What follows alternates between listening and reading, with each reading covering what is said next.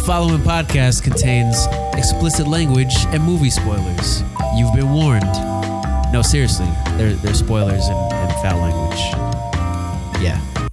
Welcome to $20 Ticket, where we tell you how much we would pay to watch Good Time. My name is Kerwin, and joining me today is Jason. What up, Jason?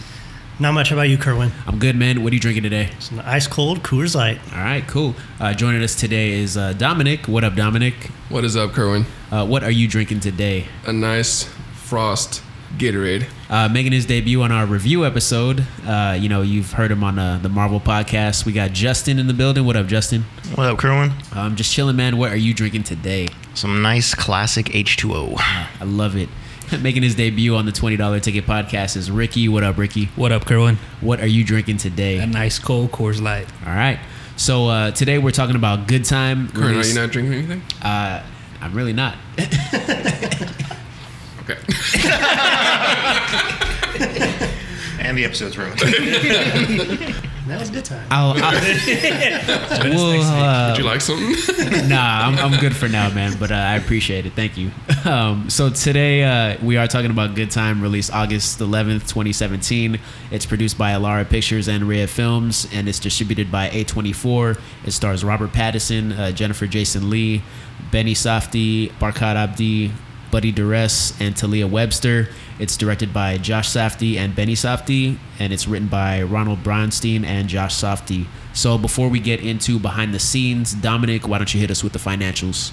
Okay, so it premiered August 11, 2017. Limited release date in only select theaters. Made approximately $125,000. And then 2 weeks later, it had a wide release screening, and that grossed about $586 domestically. So over the time of 13 and a half weeks in theaters, domestically it made $2 million. And I saw another number approximately saying the same thing. Internationally, it made approximately the same for a worldwide combined of $4 million. Jason, why don't you tell us what the people thought of this movie? So on Rotten Tomatoes, critics gave it a 92%. So I feel like that's pretty high for critics. Average rating, so 92% of critics liked it. Average rating was a 7.64 out of 10 with 209 fresh reviews and 19 rotten. The audience was at 80%, so 80% of the audience gave it a 3.5 or above. So again, this is kind of weird. Typically, you see that the critics are lower than the audience. The audience typically gives movies a higher rating, but here that's not the case. We look at IMDb. Average rating was a 7.3 out of 10 with about 55,000 votes. I pulled the demos again from IMDb. Again, overall it was a 7.3. The highest was actually males under 18 gave it an 8.1. So some of the other movies we've been doing recently, typically it's the females under 18 that are giving it the highest rating. And now again, there's 36,000 reviews by males and only 96 of those were under 18 giving it 8.1. So it is a little skewed. We look at 45 and above, that average rating was 6.7, so slightly lower. But I mean, overall, the average, between all males and females is relatively around 7.3. So. Do you think it had to do with like the type of movie it was, like the genre? Why males give it? Maybe males under 18, they're more familiar with Twilight, and they like seeing Robert Pattinson in a role outside of that. Exactly. Yeah. That's kind of where my mind goes. I don't know, because then you look at the 18 to 29 demo on males, and it's a 7.6. So it's still above the average, but I don't know. Maybe some of these guys are like, hell yeah, Pattinson could do something besides this Edward character. Yeah, he's not sparkling too much in this movie, but I think definitely I guess the genre and the look and feel of the movie kind of plays a part in it. You kind of have just this grungy crime movie. I guess that just kind of attracts like the young dudes, maybe. Maybe. I mean, there's a very distinct difference between his character and Twilight and this, and it is very like grungy. I didn't ever see the trailer for this movie. But just watching it, it has a really distinct, unique kind of gritty feel to it. Yeah. So, but that's all I got for the ratings. Okay. All right, so getting into behind the scenes, let's talk about the development and casting. On July 9th, 2015, The Hollywood Reporter reported that directors Josh and Benny Safdie would be directing the movie with Robert Pattinson set to star. The directors are brothers, so Josh and Benny Safdie, along with Ronald Bronstein, have written and directed other well-reviewed independent projects. Some of those projects are Daddy Longlegs, about a divorced man spending time with his estranged sons. That's got an 80% on Rotten Tomatoes. Lenny Cook, a documentary following the journey of a high-ranked high school basketball player. That ended up getting an 82% on Rotten Tomatoes. And the movie before Good Time that they last worked on is called Heaven Knows What, and it's about a heroin addict who falls in love in New York City. That also got an 87% on Rotten Tomatoes. So overall, these guys have a pretty good track record. As far as the title of the movie's called Good Time, and I guess good time is prison slang for pretty much parole. So you get out of prison, you're under strict rules, or else you go back to jail. I guess that is called good time. So you have to behave. Yeah, you pretty much got to behave, otherwise you're going back. Like, you can't break any rules. That makes more sense. I was like, now it makes a lot of movie sense. was. It goes full circle now when you look at it. Yeah, because like he just gets out of prison like right when this movie starts. So yeah, I was wondering about that too. Like, I was like, why is it called that? Yeah. So the role of Connie was written specifically for Pattinson. Apparently, Robert Pattinson had reached out to the Safdie brothers wishing to work with them only after seeing a poster for Heaven Knows What, their previous movie. No matter what their next project was, he was determined to work with them. And I guess that's the thing that Pattinson has been doing since the Twilight series. He has been reaching out to well-received directors or high-profile directors wanting to work on projects with them. I was listening to the Collider podcast earlier this week, and I guess that's a thing he's done for a lot of his projects. So I think most of the stuff you see him in post-Twilight is something that he really, really went after. You know, let's just talk about it right now. He is going to be our next Batman. Yeah. He specifically reached out to Matt Reeves and really lobbied for this role. So he actually went after the Batman role. It wasn't ever brought to him. So I guess he kind of did the same thing with this. Do you think he has to do that? I think... Do you think he's typecasted in a way? I think he is. Yeah. Well, in the public eye, because a lot of the films he's been doing lately have been indie, so not a lot of people go to those. Yeah. So I think he wants to get back into like the mainstream, like blockbuster type movies. But I feel like him reaching out. I mean, yeah, they're indie, but I mean, he has to reach out to these people as opposed to being sought after. Because I think he is kind of typecasted as that, so he has to make an effort on his own to do that. Yeah, I mean, I don't know. we saw people's response to like the news of him, and people still it was refer terrible. to him as the Twilight guy. But And I think that's the thing too. Like, even when you look at, you know, like a Heath Ledger being cast as the Joker, you know, there's so much backlash about that. When you saw, you know, Chris Evans as Captain America, so much backlash. I think you can kind of get stuck in a role, like you're saying, Jason. Like, you can be typecast. Kind of going off on a little tangent, but look at the new Star Wars actors. Like, right after Force Awakens came out, Daisy Ridley and John Boyega immediately went to doing like smaller, more dramatic films so that they wouldn't forever be thought of as, you know, Finn and Rey, you know, so they wouldn't be stuck as those roles only. I think that's a smart move on his part, and I 100% agree. I think it does have to do a lot with the Twilight reputation. I'm not going to say it gives him a bad rap, but I think it makes people more dismissive to his acting abilities to be in like a young adult adaptation. who's that guy from American Pie? Fucking Sean William Scott? Stifler? Right? Stifler, yeah, him. He's been typecast. Oh yeah, because he was in Goon, right? Like, and the sequel. Yeah. And then he tried to do like some action movies. I think it was like Bulletproof Monk or whatever with like Chow Yun-fat was in that movie. Yeah. I actually like the movie, but but like even in the action movies, he has like a new slasher thriller coming out with like Blumhouse. I think he's kind of taking the same aspect, like trying to reinvent himself. A lot of actors are doing that who've been quote unquote typecast. Yeah, because I feel like when he does the roles, like even in like his action movies, he has always like the comedic relief, so to speak. Yeah. So he's always that one type of person. And then going back to Jason's comment about Robert Pattinson, you know, it seems like he's almost doing like a hard 90 for dramatic roles. Like he's trying to show, I guess you would say, like range, so to speak. Like he has the teen pops, and now he's like, especially in this movie, he's a fucking scumbag, basically. No, but I think, especially with him being cast as Batman, finding out that he's like lobbying for these roles, it's just really refreshing. And it's just like anybody you see get the job who really wants to work type of thing. And especially seeing that he's got the talent and the skills, especially as shown in this movie that I'm sure we'll get into. You know, I have very high hopes now for the Batman movie coming out with him. Yeah, I gotta agree with that.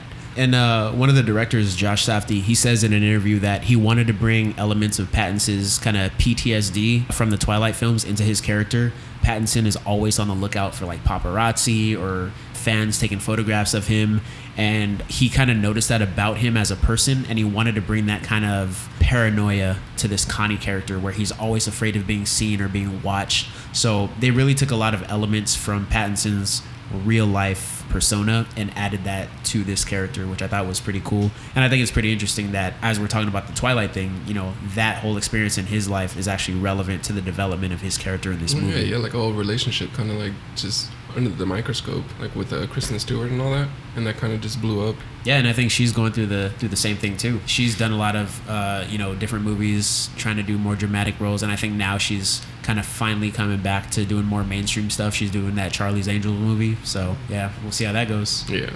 As far as preparing for the role, you know, Trash. You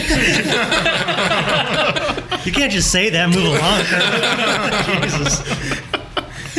we might do that one. But as far as preparing for the role, Pattinson prepared by visiting shops around New York City and interacting with people from Queens to practice his accent. He would even let some people, including recently released prisoners, read the script out loud so he could listen to it when he went to sleep to kind of get the vibe of how he should be speaking or how it should be said. Apparently, a guy at a donut shop asked him if he was Robert Pattinson and almost recognized him. But Robert Pattinson pretty much lied and said, "No, that's not me, but I get that a lot."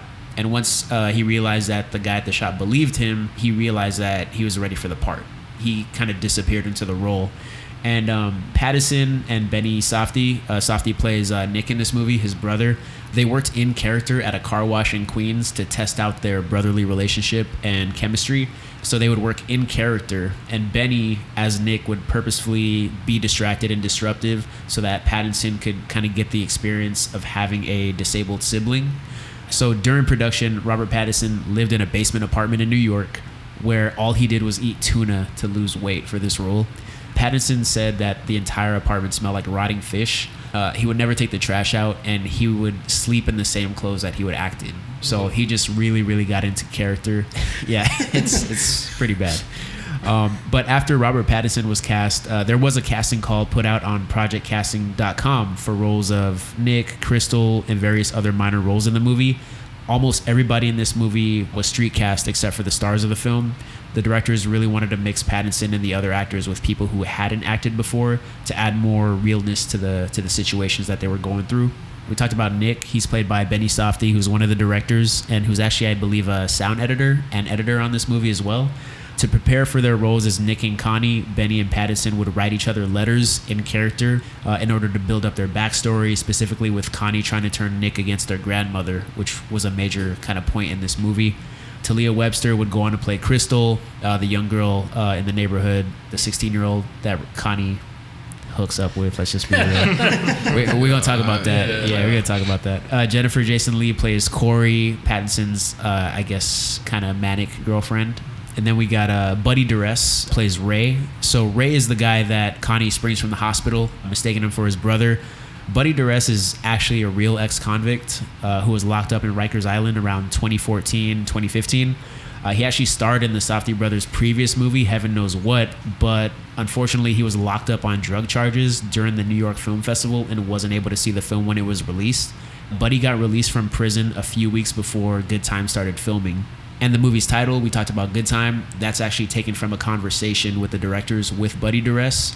He kind of talked about how he's going to be out on his good time, and they were so fascinated by kind of his life experience in prison and, you know, a lot of what that meant that they went with Good Time as the movie's title. I feel like that's real method acting, like actually doing crimes and then going to jail and then getting out, literally being on good time and being what we call good time as a character. Literally just getting out of jail. It's super meta. Yeah. That's pretty awesome. That's pretty awesome. It's a whole new level. Yeah. Might increase my rating a little bit. I don't know. Yeah, and I love his performance in the movie too. And the funny thing is too, the guy that plays the psychiatrist in the movie, his name is Peter Verby, and he's actually a criminal defense lawyer who represented Buddy Duress in court.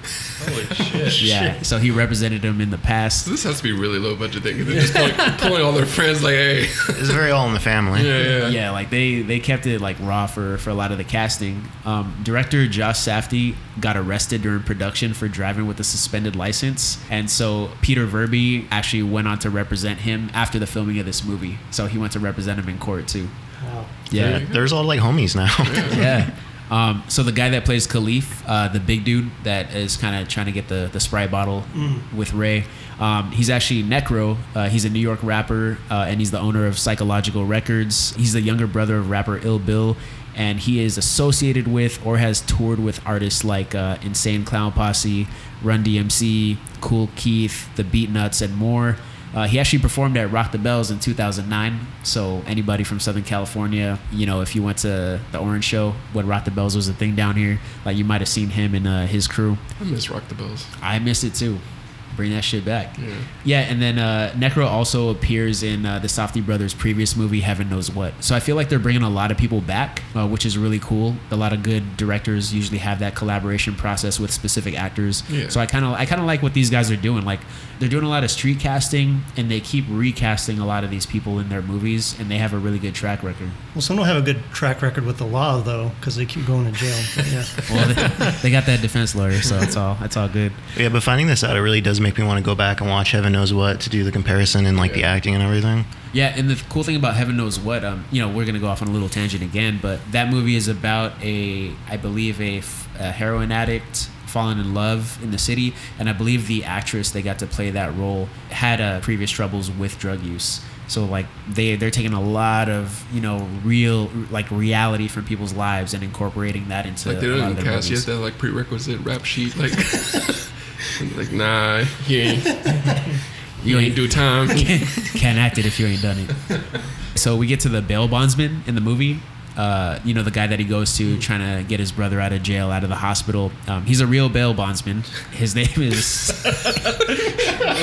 I'll just expect everyone to be like, It's real. They are I exactly. need a heroin who they are. addict. I need a heroin addict. Let's go to the corner.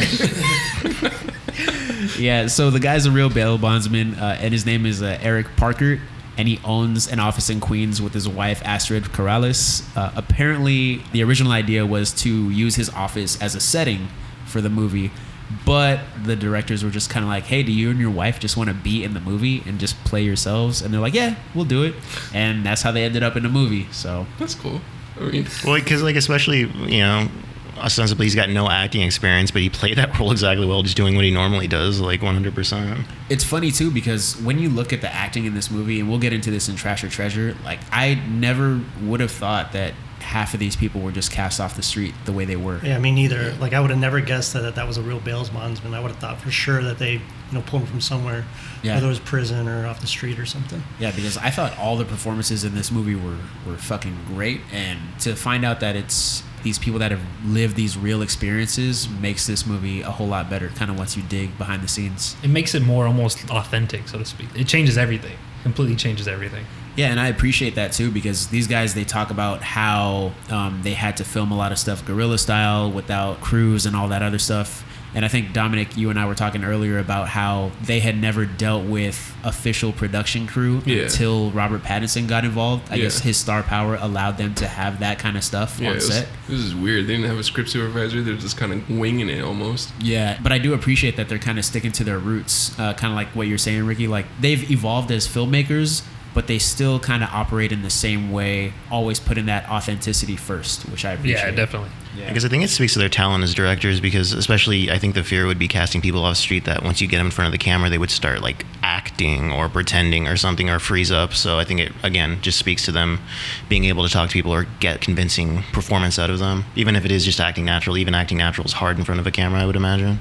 So getting into the production of this movie, production on this movie took place in New York and lasted about 35 days. Most of this movie was shot at night, so the cast and crew would sleep during the day and work at night pretty much. The Safdie brothers operated on a seek forgiveness, not permission mentality while filming.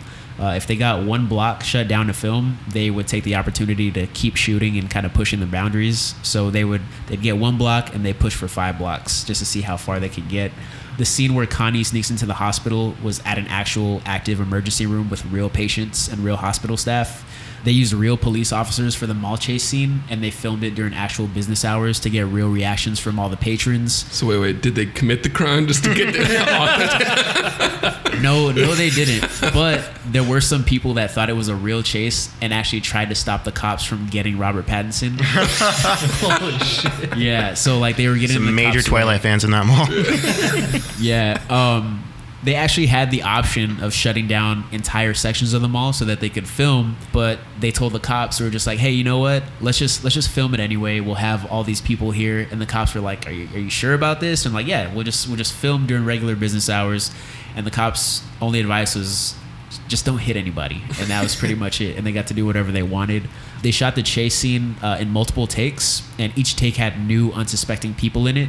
The directors kind of enjoyed the idea that these people, kind of these unknowns that are extras in their movies, would be able to walk away with some crazy story about some dude getting chased through the mall. So how does that work? Do they have to get permission from everyone to like use their face? That's the thing that I want to know too, because I think like if people show up in frame and they're clearly visible and they don't know that they're in a movie, do they have to sign especially like some consent like a public form? place, right? Yeah. Because you see that in TV shows all the time where faces will be blurred out when public shots or when they're running a skit or a joke or something. Maybe like they're out of focus enough to where they don't have to have them sign anything. Is it like a duration thing? Like, oh, if they're on screen for like 5 seconds, they have to be notified? Like, okay. No idea. You're in a movie. And the thing is, too, is like usually you'll have like signage. Maybe there's signage. They did it that way where it's kind of like a opt out or opt in where it just says like, hey, there is filming taking place. You might be on camera, but they just probably didn't tell people what they'd be experiencing. Maybe.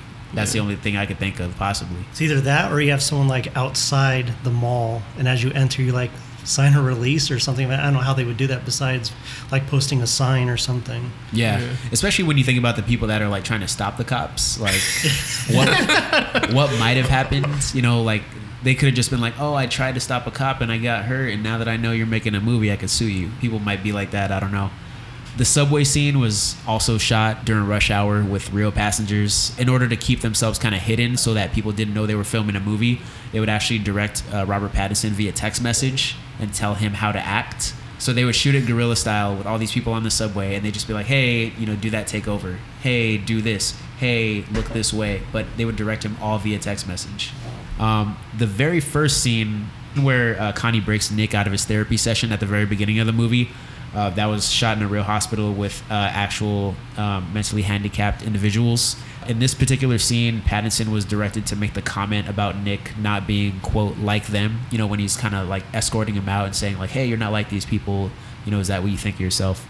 Pattinson objected because he couldn't imagine saying that about, mentally handicapped individuals. But the director put it out saying that, you know, this guy is so narcissistic. The narcissism bleeds into his brother, where he sees himself as above all. He wants his brother to see himself as above all.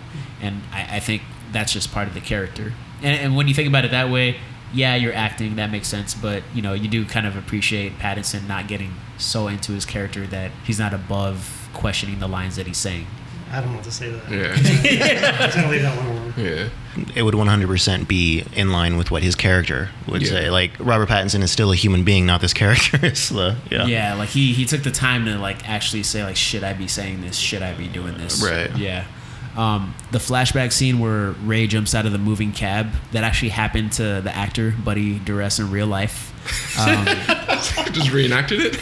Yeah, he did lose his wallet, and his taxi driver threatened to take him to the precinct, so he jumped out of the speeding car. So you're gonna find out that a lot of this movie is taken from a lot of Buddy Duress's like actual experiences. You said like based on a true story, or based on true stories or events. Yeah, you could. I mean, he's worked with them in the past. I mean, like, he's probably got a lot of interesting stories to tell about his life in and out of prison. So I could totally 100% believe that these guys are taking a lot from his life experience, which is pretty cool. Like we were talking about, the authenticity of it all. All right, so the cinematographer for this film is Sean Price Williams. He's worked on films like One Man Dies a Million Times and Eyes Find Eyes. So nothing major that we might know about, but he has worked on a lot of like foreign and independent films. He got the opportunity to shoot on 35 millimeter, and he really liked it because he got to get that really grainy and gritty look, and he really wanted to go for that nostalgic old school movie feel. He says that after the bank heist scene takes place, he really tried his best to kind of create this psychedelic, nightmarish look for the rest of the film. After Nick gets caught up by the cops outside the mall, the movie really like takes a trip on the visual side. The music in this film was done by Daniel Lopatin. I don't know his name. Sorry, Daniel. His artist name is Oniothrix Point Never. He's an experimental electronic artist. In addition to his own work, he's collaborated with artists like FKA Twigs and DuckTales. He also did the film score for The Bling Ring, According to a Fader interview, he got involved after the Safdie brothers sent him a mood board of like crazy images, including things like SpongeBob and heist imagery, like people robbing people and shit. When he saw the mood board, he said, quote, "This is exactly the type of weird shit I'm into." So that was pretty cool. SpongeBob and robberies. Yeah, makes sense. They got Iggy Pop to provide the vocals for the last scene of the movie on a song titled "The Pure and the Damned." So I think it's when Nick is being asked questions. Well, I think it was when they were like, "Oh, walk across the room or cross the room if you've ever done X, Y, Z." Right, as the credits start to play. Yeah, so you've got his vocals over that last track, and then the Good Time soundtrack actually won Best Soundtrack at the Cannes Film Festival. It's pretty good. Yeah, so the movie got released. It was pretty well received. Got a 6-minute standing ovation at Cannes Film Festival. Didn't do a lot at the box office, like most independent films, but it is kind of widely regarded as a really, really great movie. But yeah, that's pretty much it for this film. So let's get into our experience. Jason, why don't you tell us about your experience with this movie? All right. Well, I had never heard of this movie until Kerwin suggested that we review this. So I looked it up, and of course, when I saw Robert Pattinson, I was a little nervous to watch this because all I really know him from personally is Twilight, which I've never seen. So you've never seen Twilight? Never seen one of them. None of them. Wow. Not one? Really? Not even one. Not even Breaking Dawn? Not even two. Not even none of them. So sounds like Kerwin wants to do Twilight next for the review. Bro, I'm so down to do Twilight. But that's what's so crazy is in Twilight, his acting is so fucking bad. Like, it's not good at all. Yeah. And this is just completely different. Like, it's just crazy. Again, I remember all the rave about it. I think my sister really enjoyed it. I know a lot of people really enjoyed those movies, but I just kind of saw him as that character. And again, we were talking about the typecasting earlier. That's what I kind of thought when Kerwin brought this movie up. And I'm like, all right. And again, like I said earlier, I did not see even a trailer for this. So when you suggested, I was kind of nervous. But so I waited till I think it was like Wednesday night, and I watched it. It was on Amazon. I sat down. I think my girlfriend wanted to hang out that night. I think Elizabeth wanted to come over, but I was like, you know what? I don't know how this movie's going to be. I'm going to try to save you some punishment and just stay. When he brought it up, did you think it was like maybe going to be a romance film? I didn't know it was going to be a romance. I almost thought it was a goof for a second. I really didn't know anything about the movie, but it's called Good Time. You can't get much from like the image they have with the title, but just him in it, I'm just like, I honestly had no idea what to expect. All I know is like I didn't have high hopes going into this.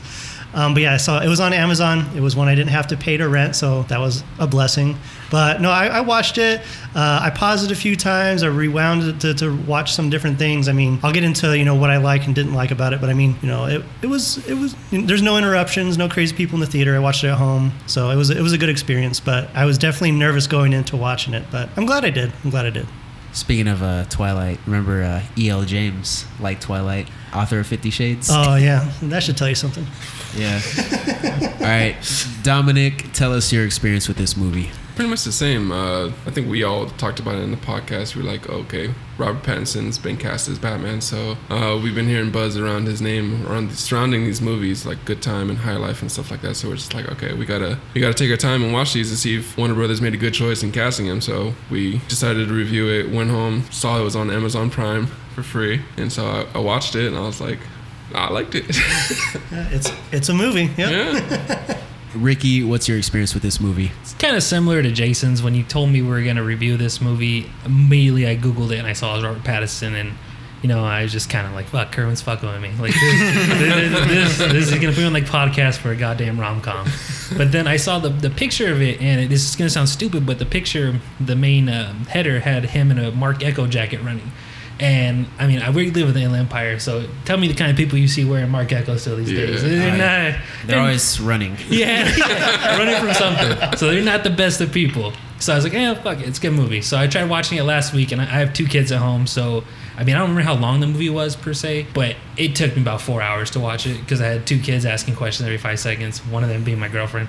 And it's just, why is he running? Why is it just like, oh, dude, come on, shut up. Watch the goddamn movie. So I didn't really appreciate it, I think, the first time. So I watched it again last night. And watching it a second time, kind of just, appreciating Robert Pattinson as the character, it's just, I'll get into the trash and treasures as we go on further, but just watching it again, taking a step back, uninterrupted with some popcorn, just really watching it, you really do appreciate the filmmaking. I just got to add that when Kerwin said good time, when he texted me, oh, we're going to do good time, I kept thinking of bad times at the El Royale. And I'm like, no, Kerwin. I was thinking in my head, like, no, it's bad times. It's not good times.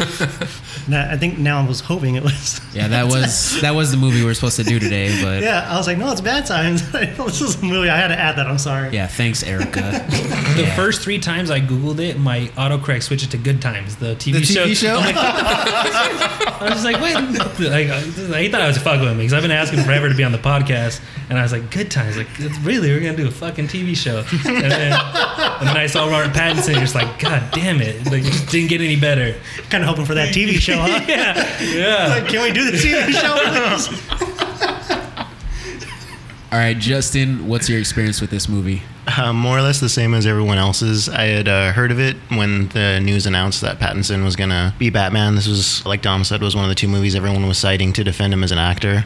I think on Thursday I got the text that we were going to do it. And funny enough, because you've given me privy to your podcast notes, I thought the same thing. Like, is it the El Royale movies? But then I look like, oh, no, it's Good Time. Okay, that makes more sense. So yeah, I watched it that Thursday. It just kind of worked out that you got me like right when I woke up. I had some time before work.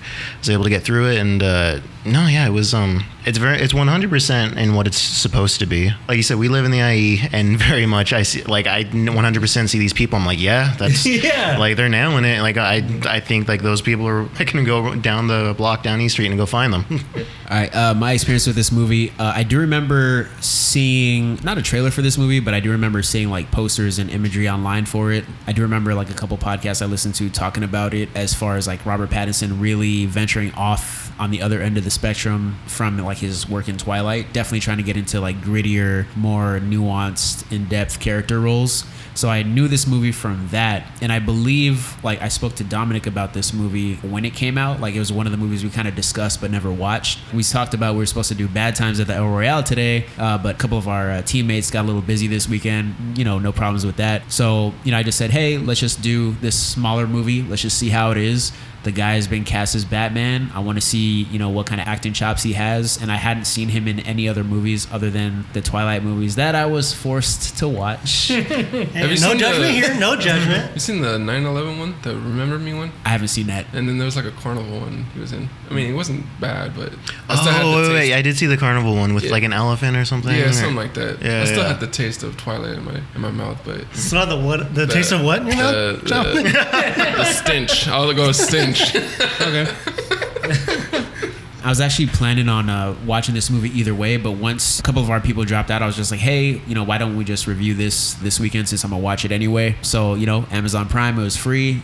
Shout out to Bezos.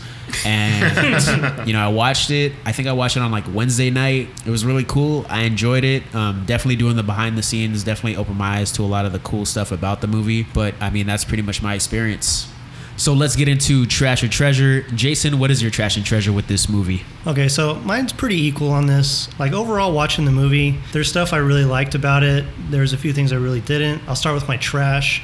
Getting to the scene when they're robbing the bank. I've seen like areas where they have the bulletproof glass and all that kind of stuff with the windows, but I feel like, wouldn't someone notice when he's passing through a big ass backpack? Like, I feel like not just this one teller would see this. I feel like, yeah, the window's big enough to shove it in there, but I feel like other people would have seen this and maybe like caught on to it at all. And then like, I feel like when they get the bag back, when she goes to the safe and puts more money into it, we've all seen movies where they put different capsules of paint that explode all over the money or anything like that. Like, Robert Pattinson seems like, when you watch this movie, he seems like street smart, really like understanding of how like the street operates, and he's very like, I don't know if it's charismatic, he's really like wise. And I feel like he would have checked the bag. Why didn't they check the bag at all? I know they were in a hurry. I know they're trying to get away, but they take a second to change. Like, why not open the bag and check? Because they're in the back of that getaway car and it explodes. But I think it's Nick is the one that opens it, because he tells his brother like, hey, you open it, you check it out. And then when Nick is opening it, that's when it explodes. I agree with you though. Like, he should have been smart enough to been like, hey, I'll open this myself when we get to where we need to go, as opposed to just letting his brother kind of like fumble through it. Yeah, especially like in a moving car. But I mean, they took a second to change, like in that alley. I just feel like if you're gonna do it there. I don't know. I just feel like they had time. when they're being chased, I just feel like Robert Pattinson is just such a dick for leaving his brother. Like, he falls down, they're being chased. I get it, they're on the run. Maybe it's every man for yourself, but I mean, your brother's like handicapped, and you're taking him along for this ride of robbing a bank and trying to get away with it and getting some cash. But it's like, why the fuck do you just leave him? I just feel like he was a big dick. The complete disregard for like your brother's disability, and just he's just like, hurry up, and just keeps going. And I'm like, no, keep an eye on him, man. Yeah, like he runs out of the door and he's just like, Nick, come on, and he just keeps running, and I'm like, your brother's like 50 feet behind you. Yeah. Like, I feel like the whole point and purpose of that scene, though, is to show that like Nick's not cut out for that life. Like, they're trying to show you the divide between the two. You know, like, it just shows that by him doing it and not checking the dye packs, it kind of just shows like, fuck, like, this isn't his lifestyle. Like, it might be Connie's lifestyle, but not necessarily Nick's. Or even that he's just so narcissistic. Like, I mean, at the end of the day, it's all about him. Oh, like, yeah. it's like, hey, like, you're self-absorbed. Like, all like, about hey, him. I'm around you. I'll get you out of this little session with, the doctor and all that kind of stuff, and say, hey, you're not supposed to be here. You're not meant for this, or whatever he says. But it's like, at the end of the day, when this goes down, it's like, no, it's about me, so I'm going to get away. I don't know. I thought I was a dick. I know we're all going to bring this up, but the 16-year-old girl, very cringeworthy. So cringe. Yeah, and I don't know. I don't even know what to say about it, because I just felt really uncomfortable with her watching, the news. He pops up on the news, and then he just starts kissing her. I was like, what the fuck just happened? Moments later, they're in the bed, and I'm like, holy fuck, like, what is this movie turning into? Do I need to stop watching this? Why did Kerwin ask me to watch this? Trash Kerwin. But I was like, Kerwin, what are we doing here? Kerwin's into some weird shit, man. I'll kind of leave it at that. That made me feel a little uncomfortable. I mean, that was the point. The ending, I didn't care much for. It just felt like the movie just ended. Like, there was no real resolution. We don't really know exactly what happened to Robert Pattinson's character. Like, did he, like, kind of help get his brother out of jail, like, kind of, like, be self-sacrificial and just say, hey, like, I'll take the blame for everything and to get him out?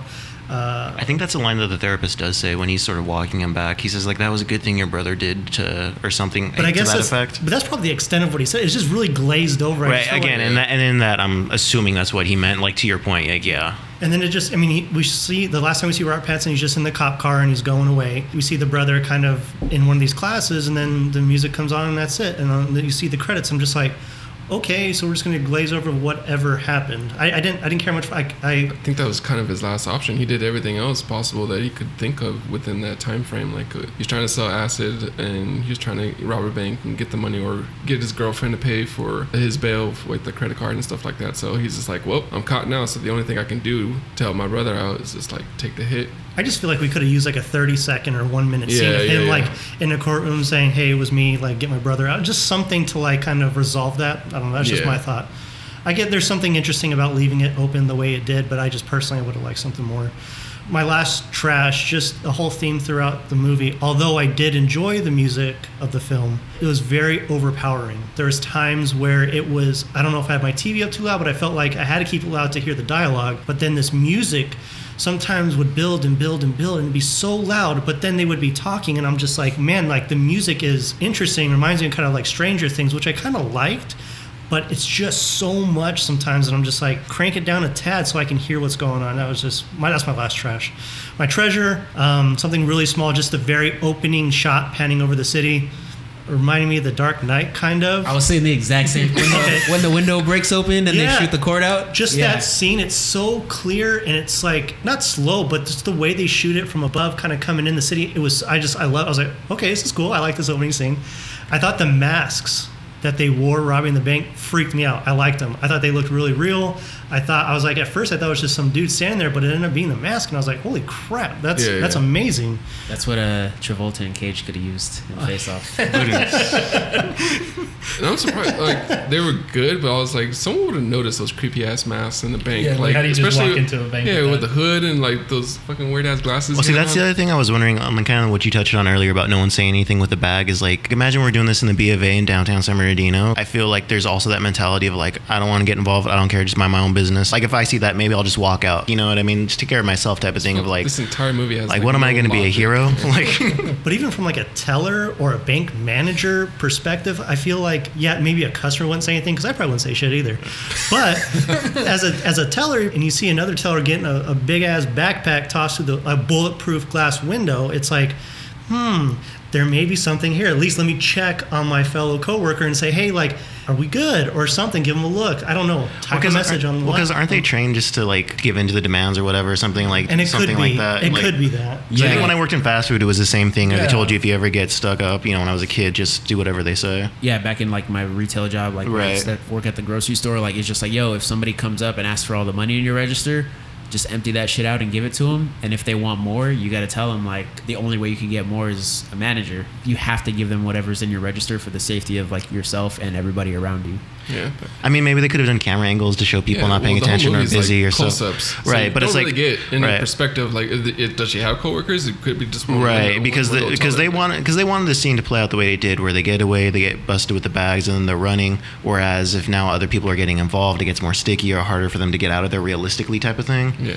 Yeah, maybe I just feel like, these tellers are typically all on the line in a row. No, definitely. Because when he was talking to them, you felt like it was just those two on an island. That's like, that's what I kind of felt like. And it's like, pass her a note, make her grab a bag. I mean, they got bags back there, I'm sure. I don't know, just one thing I didn't care much for. Or sorry, that I like, again, where I kind of started with that was we got back to my trash. I'm sorry. No, it's my bad. I took it back there. No, it's okay. My treasure was the masks, but we kind of got off. We're back to my trash there. I mean, you guys are probably all going to say this too. Robert Pattinson's performance, again, not really seeing him in much, just knowing what he has done in the past as like Twilight and stuff like that. I was bought in.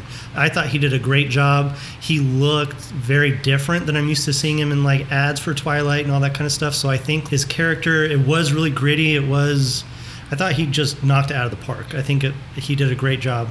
I don't know how to word this correctly, but Robert Pattinson's character's like demeanor, like he acts like he owns everything. Like he has a way of like schmoozing everything, like getting into that late after the Accessoride, and they get dropped off and get into that lady's house with the 16-year-old girl, like just schmoozing his way or just saying whatever he needs to like get in there, like, hey, like I need a phone, I need this, can I come in? And then he's there, and then he ends up like staying the night, and then using stuff in her like bathroom cabinet. And it's just like everything he does, he just figures out a way to like make it happen. I don't know if it's like a street smart thing, a confidence thing, I don't know what it is, but again, plays back to his performance. They did really good. I loved the scene where he got the wrong person out of the hospital. I honestly I don't know what you guys saw, but I did not see that coming. I mean, he saw the security guard. Again, we were talking about this before we did the podcast.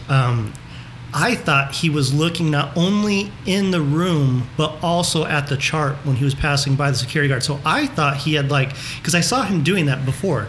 He's kind of glancing at each chart. I think he even touched a few of them to pull it up to see, whose name was on it. So I thought he had done that. So I thought for sure, he just has all the bandages on his face. That's got to be his brother, And it ends up not being it. I was totally caught off guard, and I loved it. I thought that was an awesome part of the movie. Good twist. Yeah, definitely. For like a second, I thought it still was his brother, just like spazzing out. Or yeah. Like, at what point did you realize that wasn't him? Okay, so I was like, he sounds way more coherent now. I was thinking, I thought the same thing, and I was like, here we go. This is where this guy shits the bed on his acting. Like he doesn't sound like he did before, like in the very beginning of the movie. And I'm like, come on, man, like you got to keep it together. And then it ends up not being him. I was like, oh shit, I got to shut up because this wasn't really. That's what I thought. I was like. But I don't know. I really enjoyed that part. I think the little, not theme park, but the little like Adventureland place, wasn't it called Adventureland? Yeah. I don't know if they did that on purpose, because I think it was Kristen Stewart that was in the movie Adventureland too. Yeah, she was. Yeah. So I don't know if they put that in there because of that. I don't know. I caught that. I thought that was kind of interesting. Easter egg. Yeah, I don't know. I was like, you can call it anything else. You can call it Scandia if you want, but no, they called it Adventureland. R.I.P. R.I.P. Scandia, yeah. And then my last treasure is kind of a treasure, kind of a trash. I don't know, it freaked me out. But when the acid's in that Sprite bottle and the security guard is on his back and they subdued him, and then the dude just pours the acid straight in that dude's mouth. I don't know why, because I mean, with like blotter acid like they were doing, it's like they put a drop on a piece of that paper and you take it and he was tripping balls, or they put 3 or 4 drops. This guy was like putting a third of that Sprite bottle down his throat, and I'm like, I can't even imagine not only having that happen, but then waking up in that fucking clusterfuck of a ride with all of the neon lights and shit popping out, and you're on acid, and you're on like a third of a Sprite, like you're on like probably 4 ounces of acid. I don't even want to know what that trip was like, because I'm sure if he was not dead, he probably was just tripping balls big time. But that's all I got for my trash and treasure. What's funny is my inner scummy side was like, oh yeah, smart, yeah, do that. Like, I'm kind of mad at you, so you're like rooting for the scumbag. You're well, like, no, I just feel bad because one of my first thoughts was like, oh yeah, that's smart. It freaked me out. Like I literally like, oh my God, I don't even want to think about. Oh, what dude, that's and like when he woke up and he's just screaming incoherently. Like, I was just happy he woke up. Yeah. Like I thought he was dead. I thought he was gonna die too. Yeah. Dominic, what is your trash or treasure with this movie? Man, a lot of them are gonna be mixed because I don't even know how to interpret my feelings right now for this movie. Most of them are good, but I would just start with like the first 20 minutes of this movie. I was definitely on board. Felt like it set the tone for the whole entire movie. I got a glimpse of their relationship. Him barging into the therapist session, and then they just go on like a bank heist, and then just in the whole 20 minutes, and then 17 minutes in, I believe like that's when the credits roll, and then it goes like a montage of like the longest opening credits I've ever seen in my life. I timed it like a minute and 30 seconds. Yeah, it's just kind of like the titles take like forever to come on, and then the opening credits aren't done until like 20 minutes in or something like that. But like during those opening credits, like you just see his brother just go through hell like in the jail, and you just kind of feel like bad for him while his brother's just out there walking about and just trying to figure out his next move and plan and stuff like that. So my favorite part though was when they're in a taxi and he's like telling him the story of why he needs the money, and it's like completely different. It's like, oh yeah, I don't know what the therapist said, I might have just started wailing on the guy, now we need money, I'm just like, what the fuck? Like, how did you come up with that on the spot and like so believable? He's like we said, like he's just a crazy narcissist. Like he will make up anything and say anything to get anything that he wants. Exactly. I'm just like, by no means am I promoting like you should lie and like stuff like that, but it's just like that moment you're just like, wow, I appreciate this little nugget of like the levels that they're showing. Well, yes, I almost wonder if there was supposed to be an undertone of him being a drug addict, because at the same time you've seen that sort of hardcore convincing lying of like, in an addict's mind they link their next high to survival, so they will do by any means necessary. I mean, if you had to eat, you would survive by any means necessary. It's interesting that you bring that up too, because like I don't ever get the sense that he uses drugs this entire movie. See, and I don't either. It's just how good he is at manipulating people and lying. It's just like almost genius level, like improvisation. Yeah, he got like the textbook, like almost like addict behavior, like the sociopathic way just to kind of flip a story on a dime and just to make, because for some reason with addicts they can tell you a story and if they believe it, you believe it. Just for some fucking reason they can tell you the sky's black. You're like, fuck, it's black. And it's just kind of one of those things, like you just throughout the movie you see him just flip a story on a dime and just change paths on what the story is supposed to be, and you almost believe it as a watcher. You're just like, oh, I guess that's what we're doing now. Like, yeah, because when he said his therapist abused him, I was just like, oh, maybe he did. Yes, you believe it too. Yeah, I was like, no, we just watched it. Like, when he said that, I rewind. I'm like, did I fucking miss something? I'm like, no, he's just, I guess. He barged in, got him to do a robbery, and now you're lying about your brother, like wailing on the therapist just to get him out. It's just like, damn, man. It's like you have love for your brothers, but it's like the weirdest type of relationship that he has. But this is probably going to be weird to say, but I appreciated the director being ballsy enough to show the 16-year-old kiss and all that stuff. I know he's committing like statutory rape and shit like that, but it's just like that shit happens in America like every day, I'm sure. And it's just like, I think that's what makes it even so more cringy. Yeah, but the fact that I sat there and walked through, I kind of appreciated it as far as like for like the storytelling, I guess. It was still hard to watch, but I was just like, okay. I wasn't expecting it. I guess if I was expecting more, it wouldn't be, I don't know. But I just like his character, like Robert Pattinson's character, I was like, no, he's not going to do anything. They're just going to sit there and watch this, and he's going to like, call her into the kitchen, like get away from the TV. No, he just kisses her, and I was like, oh, okay, wasn't expecting that. And it was this quick, like again, quick, like genius level improv. Yeah, just like at the time of this movie, I believe she was 19 years old. Thank God. Yeah. She's still a guppy. Yeah, but as a character, she was Because that was my biggest thing is just she plays 16. In most movies like Superbad, for instance, like they're fucking in their mid-20s playing high schooler. She looked like a hard 16. So I thought like she was 15, 16. It just especially like her reactions, like especially when he takes her back to the bed and like he's kissing, but when he comes off her, you see her just kind of sitting there, but she just has like a dumb look on her face, like she doesn't know what she's doing. She's just kind of going, and it just made it so. And it speaks to them directing well into like the art being good, but also like it's not a place I want to go mentally. But so I mean, it's kind of trash and treasure. I'm just like, what the fuck? Yeah, and it also does a lot of kind of like what you're saying, Dominic, the realism of it and kind of the rawness of the reality of the situation. When he gets up off her, Justin, she's just like, hey, what the hell? Where are you going? Like, finish what you're doing. And she even talks about how her boyfriend or ex-boyfriend is also a drug dealer. Older too, yeah. And he's older. So unfortunately, like we're talking talking about this is the reality of the world in the United States. It's just like, yeah, you do have like these young girls, these young men and women being caught up in a lot of these unfortunate circumstances where they are participants in activities with older people, which is pretty fucked up. I mean, that's what I appreciate about the storytelling in this movie. It just drove me mad sometimes. I'm just like, where the fuck are her parents? Why is she going to fucking Baker's at like 12 or late at night trying to pick up these random strangers food and shit like that? I'm just like, that's why I appreciate it. It just drove me, I guess, to give me an emotional rise. You know, a movie's good when it provokes you in some sort of way. I guess my trash is just like the logic that was used in this movie. Like, no one notices any of these things. Like, a sane person would just like realize, like, okay, this guy's bullshitting, or like, this kid should not be out this late. And it's just, that was my only thing. I can't. It's hard to explain. I don't even know. You're right there. Yeah, there's a lot of emotion, but I just appreciate this movie. I wouldn't watch it a million times, but I just appreciate the storytelling, I guess. I think I would watch it again, though. Personally, yeah. I mean, especially I would recommend it. Yeah, definitely. Yeah, just to watch it, just to see, if anything, just to see Robert Pattinson in a different light. I think, if anything, because I think he did a great job. But yeah. Ricky, what is your trash and treasure with this movie? A lot of these are going to be repetitive. So when it starts off, I mean, I thought the same thing as you guys. When it first, the aerial shot in New York City, you're like, fuck, dude, Dark Knight. Like, it's just like spot on. Yeah. And like, I mean, not to the T, but like almost scene for scene, almost I say, it's almost like the Dark Knight. Like in the bank robbery, like it's like, oh shit, like kind of follows like in the footsteps. Maybe it was just me, but I thought New York looked gross. Like I thought like they did a good way to make it look dirty and slimy, and it's just the way the camera kind of panned out to where you're just like, oh fuck, you know, it kind of set the tone for what it's going into. Well, New York is gross. Yeah, it's fucking disgusting. Sorry if anybody's listening to New York. It's a great city. Ew, gross. The opening scene with Nick. I read a lot of reviews and people kind of shit on him for Benny Safdie, right? Safdie, yeah. They shit on his, you know, the PC world we live in, that his portrayal of a disabled man.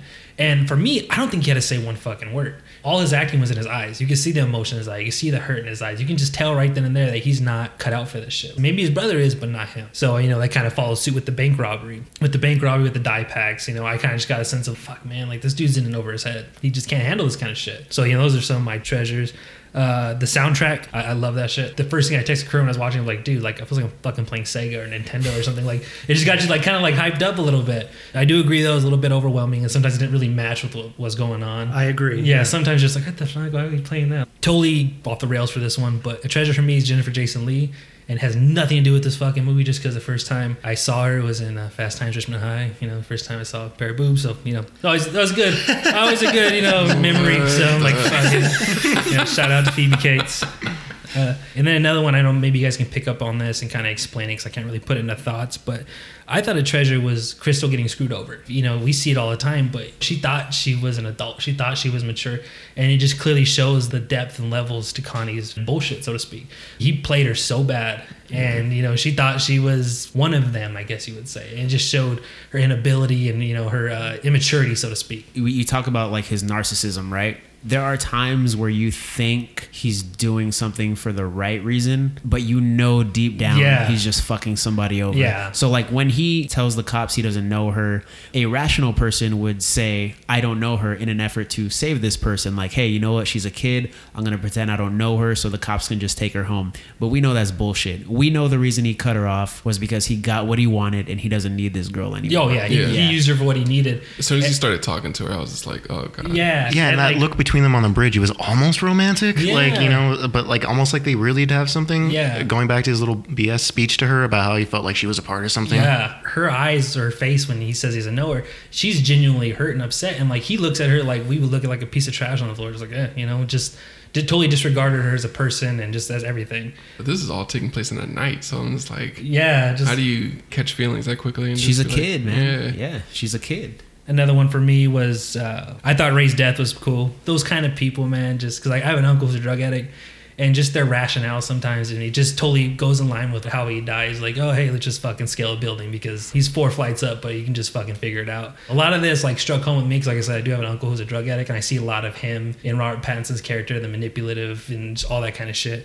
I thought Connie's arrest was cool. I like the overhead view of it. Something about the way he was running through there kind of just reminded me like a rat in a maze, kind of just the way he was cut out. That's what I was thinking too. Yeah, exactly. Like it was just kind of like, oh shit, like, you know, the way the stairs were and everything. Yeah. So I just kind of got that view on there. The very end with Nick talking to the therapist again, it kind of just goes full circle. So I thought that was a treasure. I love the filmmaking, the guerrilla style filming. I thought it was cool. You know, it felt real. So that was a plus for me.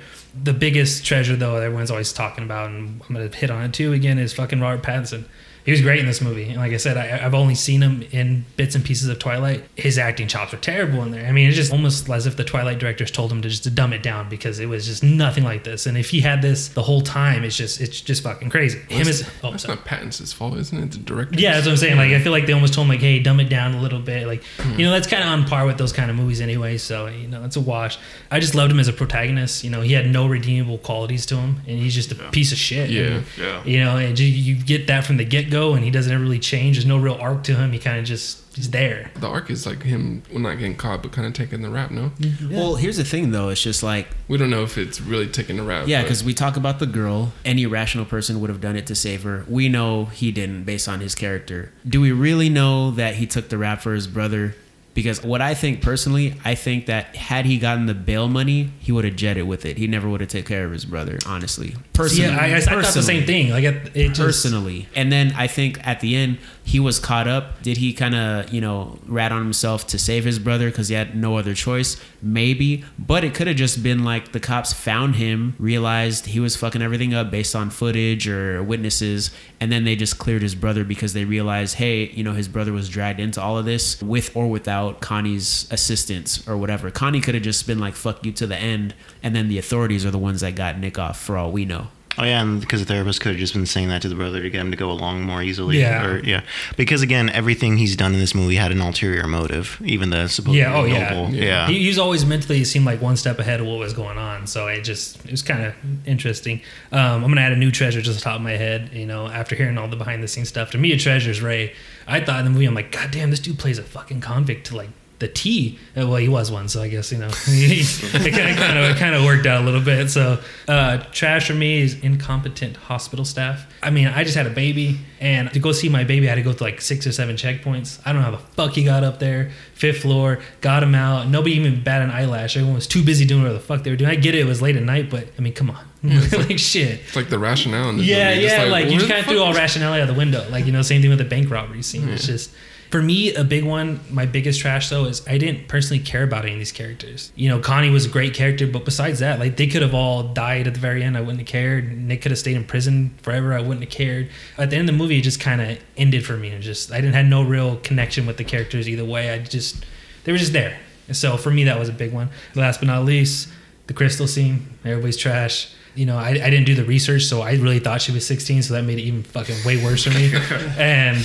the first time I saw it, my son was talking to it, so I actually caught, like, they were already kissing, so I was like, fuck, I gotta rewind. So I had the pleasure of watching it. Actually, I watched it last night, so I've just got the pleasure of watching it 3 times. It doesn't get better every time. It's weirder every time. And then my last one is just the pacing kind of I thought was a trash. Like, it started off so strong, and then I kind of feel like in the middle kind of dragged on a little bit. I feel like they could have cut maybe 20 minutes of it and maybe focused 20 more minutes on character development to make you actually care about the characters. But yeah, that was it for me. All right, Justin, what is your trash and treasure with this movie?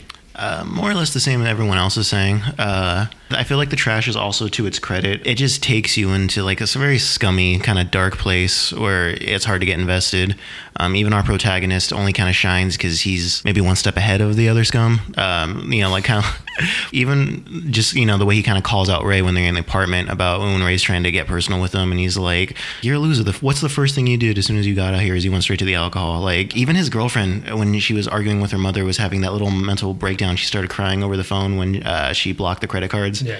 It's sort of this island of broken dolls or misfit toys or something where his mentally handicapped brother, who's in this prison system, who should not be in the prison at all, and as clearly made evident by just him, these fights he's getting into. Yeah, again, it takes you to this dark place, but that's kind of what it's supposed to do, which makes it harder to watch, sort of, or repeatability, if you will. But, you know, taking a step back from that, that's also its treasure, is that it's amazing at doing that, especially finding out that all these people cast for a lot of these roles were actual convicts. And like I said earlier, just it speaks to the directors. They got these great performances out of them. It speaks to Robert Pattinson. His acting was amazing in this. Me and Corin were talking about, he totally disappeared into this role. You 100% believed he was Connie. Personally, I thought the slickest scene was when he's in the hospital and he's trying to scope out his brother's room, and he's talking to the cop, and he's just going like, oh, hey man, I'm visiting my dad, and it's been like 4 hours, I'm losing it, the TV goes off when I stand up and I sit down, like just that whole little spiel he's giving him and as he's trying the to. Cop's the only one that doesn't buy into his bullshit. Right. He's like, you want anything from the vending machine? Yeah. He just leaves as soon as he Yeah. knows. He's like, oh, I can't get this guy. But Yeah, exactly. Like, okay, he's not gonna engage me. So then he goes and like retreats, and again showing him thinking on his feet. Wherein that woman's sort of moaning out, and he hands her the sort of yogurt, and then he takes a drink himself. So again, it's like an almost humane thing, almost like an ICU, but yet he's only there because he's trying to break his brother out who's in jail because he got him into a bank robbery. Like, Yeah, there's like layers to it. It's like, which makes it a very interesting movie. So my biggest trash because of that, not a lot of repeatability unless you're very specifically wanting something completely raw acting. Then this is 100% what it's supposed to be, 100% treasure. Like I said, great directing, great acting. My biggest treasure on this. It's crazy as sane people, we look at it and we look at the characters and we're like, why the fuck are you listening to him? Like, he's manipulative. You just see them falling for it. And it's just crazy to see how many people he can get under the wing just by making up a false story. And, it's almost one of those things, if you say something with enough confidence, people will just believe it and follow you. Yeah. it's kind of like the situations that the character is getting into. Those particular situations that we had to watch were trash, but like it's a treasure. Yeah, the execution is Right. Yeah, like what the characters are doing and are subjected to is trash, but it is all done with purpose. It's all done in a purposeful way, and it's executed to great effect to make you feel uncomfortable with what is happening. Yeah. Right. Exactly. It does a good job of that. Kerwin, what's your trash and treasure? So first and foremost, it's not really a trash, but an observation. This whole movie is a video game. Yeah, because it starts off. Well, it doesn't start off, but the title card is literally like Good Time, and it's done in this like 32-bit Super NES type titles, and it even has like the copyright info underneath the title. I was waiting for like press start to show up. Now, is this your own epiphany? Because that's interesting. Or did you kind of read on something on this? No, I just felt that way right from the No, beginning. that's especially because like I forgot to mention this, but it feels like there's no like arc, like redeeming quality, or like the hero learns a lesson. It just feels like a ticking clock. And like to your point of that being a video game, like you're playing the levels, you're surviving, you're barely passing, and then you get caught up on the final boss or something. I feel like each stage of the movie is like a stage in a game. You break Nick out of therapy, you rob a bank, you run from the cops in the mall, you break into the hospital, you stay at this lady's house, you go to Adventureland Park, you go to the security guard's apartment, and then Ricky, how you talked about how the dude's running and you have that top-down view. Yeah. Like it looks like he's in like an Atari game trying to escape a maze, or he's like Pac-Man escaping ghosts, and then he eventually gets caught up and it's like game over at that point. And I thought that was a really cool thing. I don't know if it was done intentionally, but this does feel like a video game, especially with the score and everything like that. It's not 8-bit, but it does get close to that. But that's just an observation. My trash. At the very beginning, Nick is crying in his therapy session, and like 2 really big tears come out of his eyes. And then when we cut back to him, his face is completely dry. I thought that was like bad editing, but that's just me being nitpicky. Fuck these guys for wearing black people face masks. No, because like people really do that shit. They will dress up as black people or other minorities, so that way they can kind of get away with crimes and shit. People will lie and say like a black guy did it or a Hispanic did it. So I was like, fuck these guys.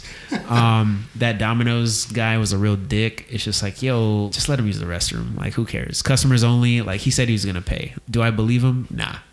That Domino's guy was a real dick. They should have just gone to the Subway that they walked past. Subway always let you use the restroom. I'm pretty sure that glass on a sliding door doesn't just shatter from somebody running into it the first time. So like when Nick runs into it, it just shatters into a million pieces. Like that shit would never happen, and he wasn't even running that fast. Oh, that happened in the office. I guess, yeah. That's true. Connie's a fucking scumbag, for all the reasons you guys mentioned. Why exactly did Connie need the money in the first place? Did they ever get into why he was... Yeah, he says he's going to take Nick away and they're going to go off somewhere. But I feel like based on his narcissistic tendencies or personality that we talk about throughout this whole episode, like, Nick was always only an accessory to get the money. And I feel like his encouraging nature to his brother is only to get him on his side. I think his whole plot was, I'm going to use my brother to get this money and jet. He tells his girlfriend, I got this money so we could go on vacation together. She's even looking at like flights, etc. Like the girlfriend was like saving up. Nah, he ain't taking that bitch nowhere. Like he goes to the bail bondsman and he's like, yo, I got the money. I thought this was somebody he was paying off. Yeah. But it's just like, no, he took the money to the guy to bail his brother out. I'm very confused with this character because I feel like if he got Nick out and got him back into his own custody, he probably would have just robbed another bank. To what end? I know not. I think maybe it just doesn't matter. I think the entire purpose of this movie is just to show what a scumbag Connie is. Yeah, because even at one point, doesn't he ask the bail bondsman to use like the money in his safe or something? Yeah, he's like, let me borrow the money in the safe. He's just like, the money in my safe? He's like, no, Right. no, get your own money. Yeah, he says, no, that's my money. Yeah. Pretty sure that lady, the house he stayed at, she was Haitian. I recognize that accent anywhere. So shout out to my Haitian people. Yeah, nobody in their fucking right mind would let anybody stay in their house like that in the middle of the night. No, yeah. Especially in New York. I think especially in New York, nobody would let you do that. Like the dynamic between black and white, like a And little that's- white guy to stay in your house, like. And that's a huge thing that I want to get into. Like, Robert Pattinson's character, Connie, fucks over black people specifically. The lady at the bank is black, wearing black people's faces as masks, cuts in front of the old black couple to get on the hospital that's bus. true. He crashes at Crystal's house. She's black, her family's black. He hooks up with Crystal for his own needs, beats up the security guard who is black. Leaves Crystal hanging with the cops. I know the directors have talked about racial dynamics and kind of the anonymity that Connie's race affords him in a lot of the situations that he's in. Nobody's going to be looking for him when they suspect somebody, up to no good. I don't know if you guys have ever seen or heard of the movie Blind Spotting, but that movie specifically deals with the overall perception of an individual and their supposed danger to society. So that deals a lot with stereotyping and profiling. So I feel like he is able to accomplish a lot of this stuff because of what he looks like. But I mean, they don't delve into it too much, but the directors have spoken about that being done on purpose. Connie's such a scumbag. We talked about it. He makes Ray look like a saint. I love Ray, by the way.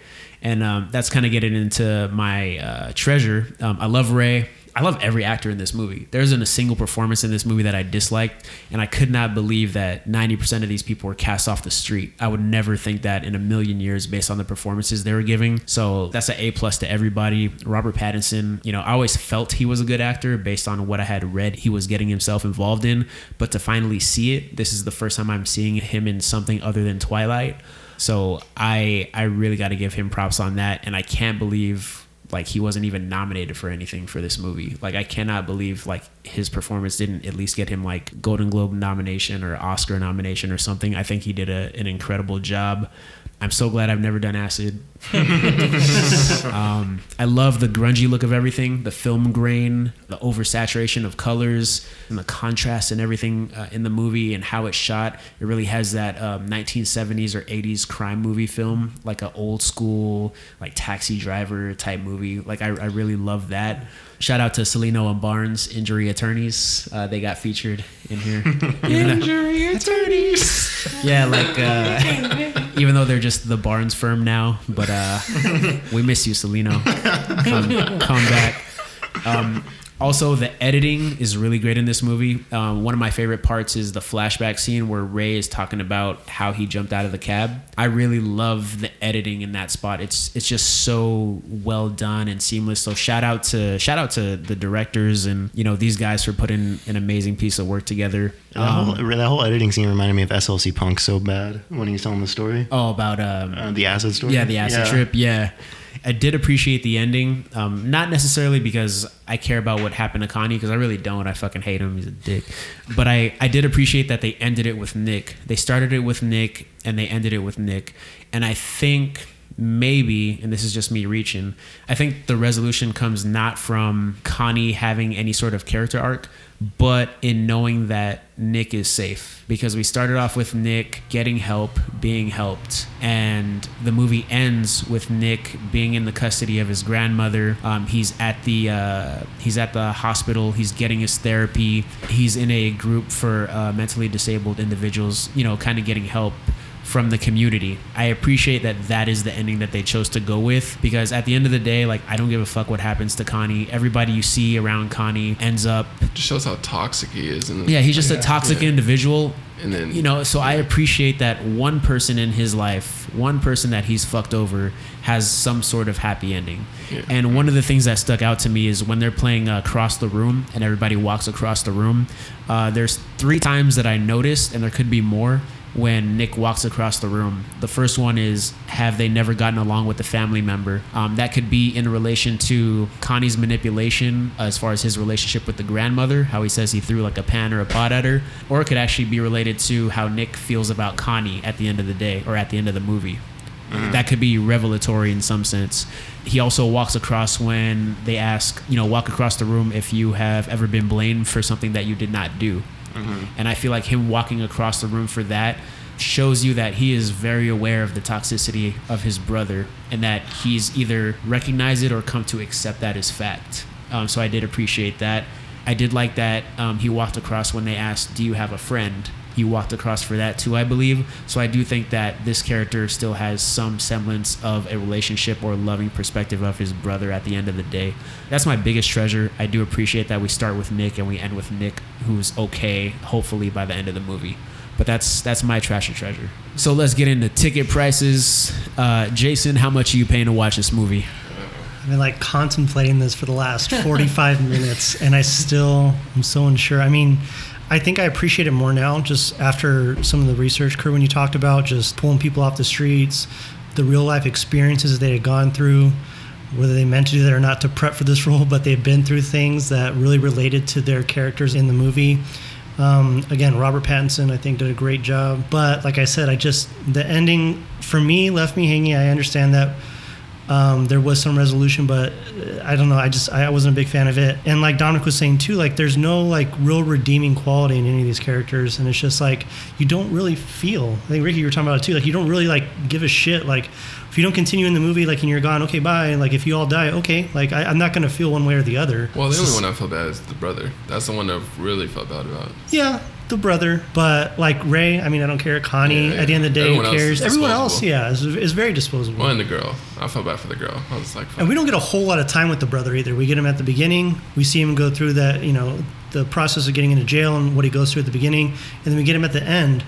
He doesn't say a lot. We don't get like enough. We should have had another 20 minutes with him, or flashbacks with him, or I don't know. We needed more to build that connection with that character to give, have more emotion or attachment towards him. I don't think we got that.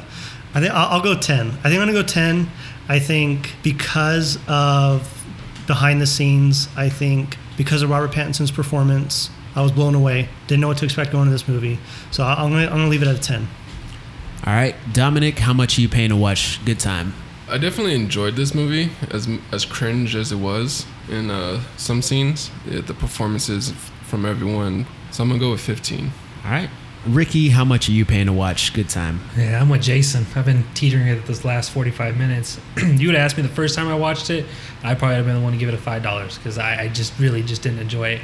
After hearing, behind the scenes and everything that goes with it, you definitely appreciate it more. You kind of appreciate the characters a little bit more. Another thing that they should have touched on, like Jason was saying, is they should have showed him a little bit more in jail. I know he touched on a little bit, but he was in general population in Rikers. And when you're in jail, there's kind of 3 forms of people that, the rapists, the people who hurt women, and then mentally disabled. So they get it way worse. So I think if they would have showed him that a little bit more, you would have felt a little bit more for him. You would have felt sorry for him. Maybe even thrown in like a Connie visit or something like that, just kind of get that emotional string. But because of all the behind the scenes and Robert Pattinson's performance, I'm going to give this $15. Cool. Justin, how much are you paying to watch this movie? Again, all the cringiness for the stuff we said, all the scumbagginess, but 100% what it was supposed to be. What it's trying to be is what it is. The performances, and again, like I said, Kerwin's behind-the-scenes info just gave me new respect for everything, the writers, directors, the actors. So I'd give it a solid 15. I'm gonna pay $15 to watch this movie. Everything we talked about, I feel so much of it was done with purpose and intent, and I think that speaks to the ability of all parties involved, the actors, directors, even the people they pulled off the street. I'm so glad that these directors got great performances out of them. You know, yeah, it is cringe. Like, we all agreed, like, there is some uncomfortable shit in this movie. But I think it's like one of those movies where the protagonist isn't a hero. It reminds me of Nightcrawler. Yeah. You know, Yeah. Like Yeah. the main character is so magnetic, but they are so disgusting at the same time. You hope they fail, but there's a little part of you that wants them to succeed. And I think it takes really, really good writing, directing, and acting to create that kind of character in a movie. So That was part of my trashes.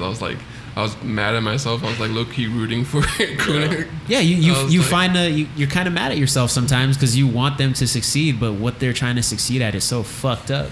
Yeah. But I'm gonna give this movie a 15. So I think that brings our ticket price to $14 that we would pay. All right, so yeah, we'd pay $14 to watch Good Time. Everybody cool with that? Yeah, about to say Yeah. average. It's all right. I'm cool with that. All right, so now we're really about to have a good time. Oh shit. Who would Tom Cruise play if he was in Good Time? Anybody want to take that? I'll go first because I want to take it for anybody else does. Ray, come on, man. I agree. That, Ray. that whole scene I in was the thinking that right arcade now. with the whole ass story they went through Adventureland, that's fucking tailor-made Tom Cruise right there. Yeah. Give him 5 minutes to just run in and jump out of a taxi cab. That's I would Tom love to Cruise see all that. the way right there. He would have stuck the landing. He would have, yeah. He would've. He had those metal shoes on with a coaster on the side of the taxi. Like, Yeah. Like we all talked about like our surprise when we found out it was Ray and not Nick. Imagine surprise and you find out it's Ray, but Ray's fucking Tom Cruise. That'd be like amazing. just fucking A. Like, they I just would love to see him like take on that convict role because we always see him as like the hero and all that stuff. Yeah, he needs to be a bad guy more often. yeah. Yeah. Hindsight though, I mean, if he really was Ray, that'd be a real big problem with Connie because Tom Cruise and Nick Size are fucking polar opposites. So I mean, you think you know your brother a little bit more than that, but yeah, I gotta go Ray. I got to agree. Ray was one. I mean, you can't make him Connie. I think Robert Pattinson just kills it. So yeah, I'd have to go Ray too. Yeah, 100% Ray. But something else interesting, I would like to see him play the role of the brother of Nick, to do a sort of reverse Rain Man. Yeah. That's true. Yeah. Who else was in Rayman? Dustin Hoffman. Dustin Hoffman. Yeah. Yeah, that's right. All right, cool. So that's it for Good Time, $14. And in the words of Tom Cruise, Fuck you, Sally. no, fuck you, Connie, you piece of shit. Over here fucking people over. Yeah. Fuck you, Connie. Statutory. Thanks for listening to this episode of $20 Ticket. Follow us on Instagram at $20 Ticket and leave your ticket price about the movies we've reviewed. If you have any comments or suggestions, send them to $20ticket@gmail.com. That's 20, the numbers, $20ticket@gmail.com. Be sure to subscribe to us via Apple Podcasts, and thank you for listening. Since most of the movie was, fuck me, man. Jesus. This is going in the bloopers. What's her fucking name? What's her name in the movie? Bella? Yeah. Yeah. He's like, Bella, don't. Like, Stop it, Bella. Like, I really felt that one. You feel it in your soul. I think the resolution is not in Connie's character arc, but I think arced. Fuck me, right? Yeah, Arced reactor. The arced reactor. We're going to do the whole episode over. Yeah. Welcome to